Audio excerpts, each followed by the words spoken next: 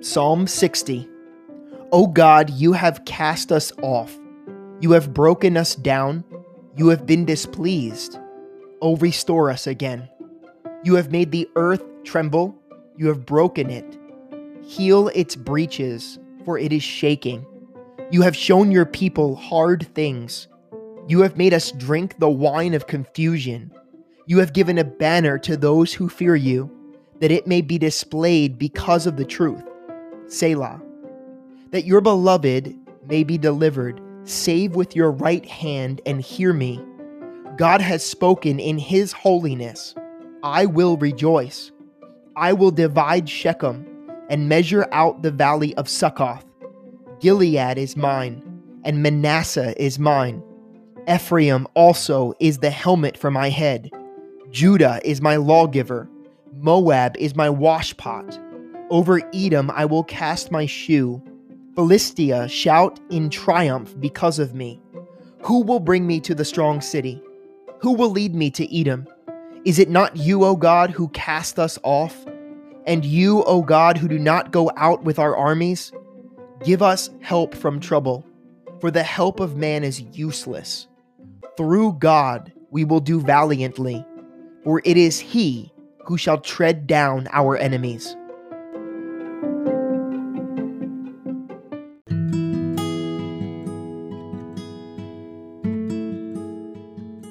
Deuteronomy chapters 21 to 23. If anyone is found slain, lying in the field in the land which the Lord your God is giving you to possess, and it is not known who killed him, then your elders and your judges shall go out and measure the distance from the slain man to the surrounding cities. And it shall be that the elders of the city nearest to the slain man will take a heifer which has not been worked and which has not pulled with a yoke. The elders of that city shall bring the heifer down to a valley with flowing water, which is neither plowed nor sown, and they shall break the heifer's neck there in the valley. Then the priests, the son of Levi, shall come near, for the Lord your God has chosen them to minister to him and to bless in the name of the Lord. By their word every controversy and every assault shall be settled. And all the elders of that city nearest to the slain man shall wash their hands over the heifer whose neck was broken in the valley. Then they shall answer and say, Our hands have not shed this blood, nor have our eyes seen it. Provide atonement, O Lord, for your people Israel, whom you have redeemed, and do not lay innocent blood to the charge of your people Israel. An atonement shall be provided on their behalf for the blood. So you shall put away the guilt of innocent blood from among you when you do what is right in the sight of the Lord. When you go out to war against your enemies, and the Lord your God delivers them into your hand, and you take them captive, and you see among the captives a beautiful woman, and desire her, and would take her for your wife, then you shall bring her home to your house, and she shall shave her head and trim her nails. She shall put off the clothes of her captivity, remain in your house, and mourn her father and her mother a full month. After that you may go in to her and be her husband, and she shall be your wife. And it shall be, if you have no delight in her, then you shall set her free. But you certainly shall not sell her for money. You shall not treat her brutally, because you have humbled her.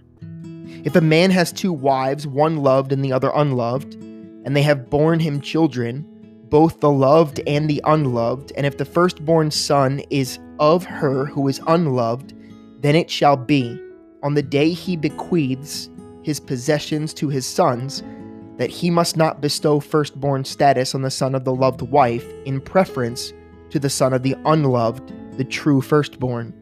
But he shall acknowledge the son of the unloved wife as the firstborn by giving him a double portion of all that he has, for he is the beginning of his strength. The right of the firstborn is his. If a man has a stubborn and rebellious son who will not obey the voice of his father or the voice of his mother, and who, when they have chastened him, will not heed them, then his father and his mother shall take hold of him and bring him out to the elders of the city, to the gate of his city. And they shall say to the elders of his city, This son of ours is stubborn and rebellious. He will not obey our voice. He is a glutton and a drunkard. Then all the men of this city shall stone him to death with stones. So you shall put away the evil from among you, and all Israel shall hear and fear.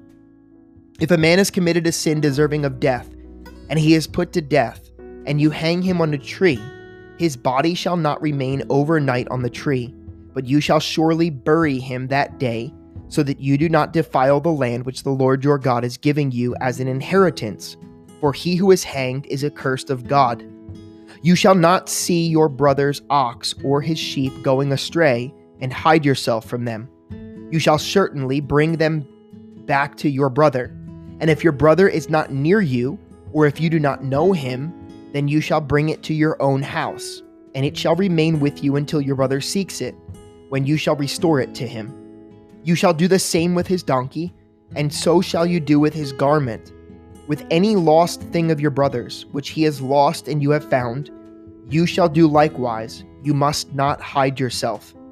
You shall not see your brother's donkey or his ox fall down along the road and hide yourself from them. You shall surely help him lift them up again. A woman shall not wear anything that pertains to a man, nor shall a man put on a woman's garment. For all who do so are an abomination to the Lord, your God.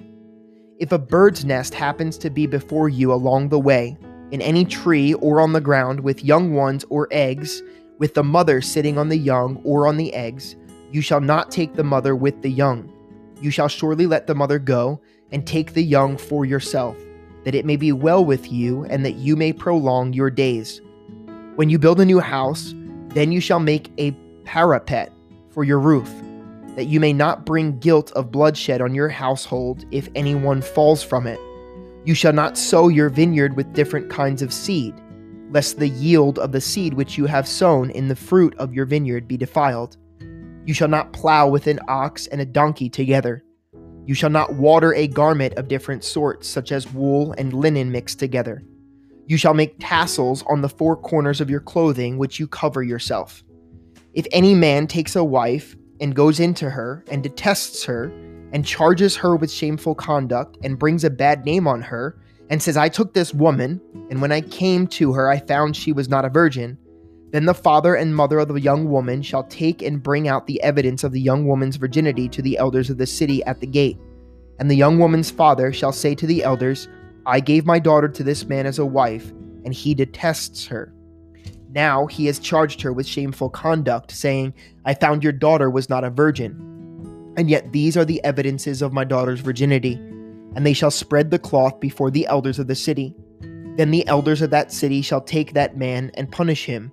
And they shall fine him 100 shekels of silver, and give them to the father of the young woman, because he has brought a bad name on a virgin of Israel.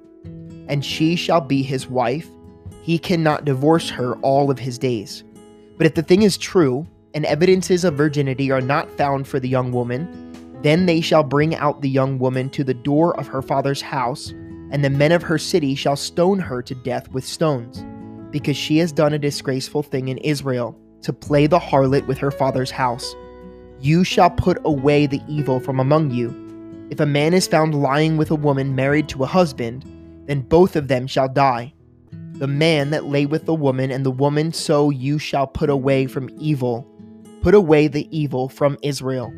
If a young woman who is a virgin is betrothed to a husband, and a man finds her in the city and lies with her, then you shall bring them both out to the gate of that city, and you shall stone them to death with stones, the young woman because she did not cry out in the city, and the man because he humbled his neighbor's wife.